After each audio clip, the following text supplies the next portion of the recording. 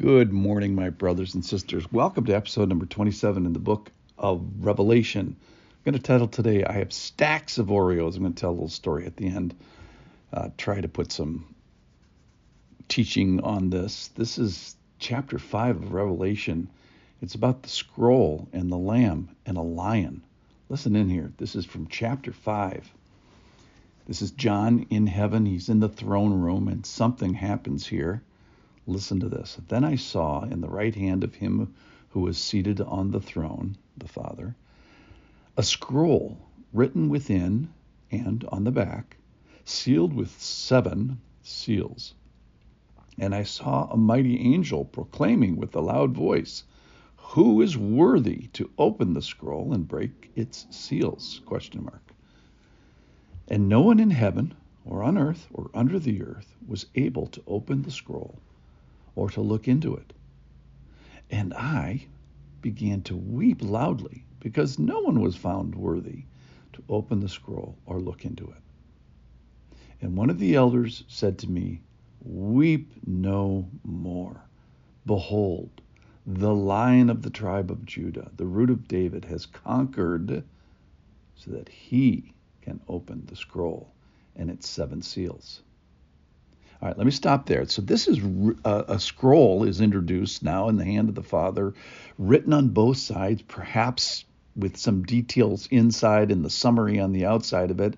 Maybe it's the covenant. Maybe it's the covenant curses that are supposed to be enacted. Maybe it's the consequences of rebellion, but it's this plans and purposes and providence of history that has to come forth. And it's sealed with 7 seals, so it's prevented from full disclosure, but he knows enough about it. And it's maybe temporarily thwarted from enactment because no one seems to be worthy to open it.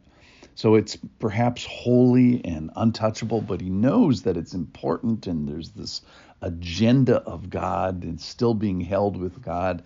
And so even the mighty angel inquires, who's worthy to open this? Who might have permission to open it? And it required, and John seemed to understand this, a worthy opener. And not just anybody was qualified for this. In fact, nobody in heaven that had been introduced yet in the 24 thrones surrounding the main throne, or angels, or these 4 creatures, and nobody on earth certainly, and nobody below the earth. And John's response here is that he knows this is important and essential and maybe the one needful thing, and he weeps. And he does more than just cry. It means wailing and lamenting, more than just shedding of tears, but also every external expression of grief. So John is turned upside down, understandably so, and accurately so, that he understood enough of the problem to know that no one introduced yet so far was an answer to the problem. And so God shows through this kind of dramatic frustration that John has that we are unable to help ourselves. We are needful, and we don't see any way that it can be met. The question is one of the best questions in all of Scripture. Who is worthy to open the scroll and enact this future justice and bring history to a close?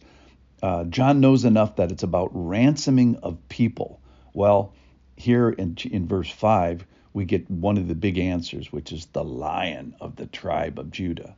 Now, it's not every day that Jesus is referred to as a lion. We kind of prefer Jesus maybe gentle and lowly and having this great heart for us.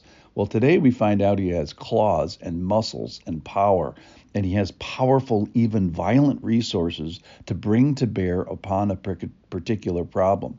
Think of this, my Lord as a lion. He starts with this babe in a manger, maybe to help us get used to the idea of him coming to help us. And then we find part of the help is he's going to need teeth and fangs and power and jaw.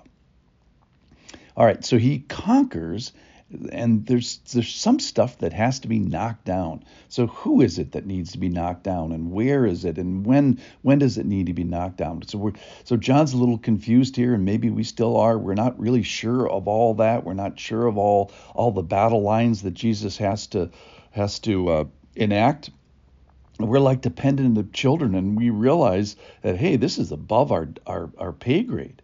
But we find out about the lion here, and we find out that he's conquered. So he's introduced as the conqueror. So what is what has he conquered? Well, he's conquered death. He's conquered sin. He's conquered the power of sin over us. And he's conquered even life. He's lived a perfect, holy, tempted, but pure life. He's suffered. He's loved.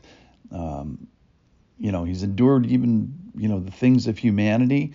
He's been betrayed by friends, disappointed by his family, wounded by his own people. I mean, nobody else has ever done that. Then he conquers creation and miracles, and then we find that he's worthy to take the scroll and open the seals.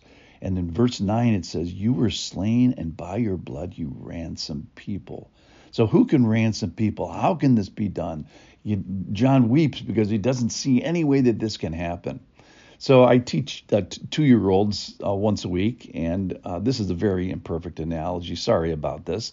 And sometimes they weep loudly because they're hungry. They think they have nothing to eat. They're never going to eat again, and they're bereft because of their bodily needs of hungry. Well, they don't realize that I brought in Oreos. Now, Oreos come in stacks. So I have stacks of 25 Oreos. I have the resources to bring to bear upon their particular problem. And I know it's imperfect, but Jesus is saying here, I have stacks of qualifications to meet this problem. I have stacks of things and plenty of the stuff that you people need desperately. It's all in a place you don't see them yet. When I come in, I put the Oreos in a place the kids can't see them, so we're not talking about Oreos the whole time. But the Lord says, I'm going to reveal this now. I'm the stack keeper. I am worthy. I have stacks of Oreos for you, and you just don't know it. I would direct you, and I'll put the link in here today. I would humbly direct you towards a YouTube video where this question is asked and answered in a beautiful musical way. A song called "He Is Worthy" by Andrew Peterson. The video is even cooler.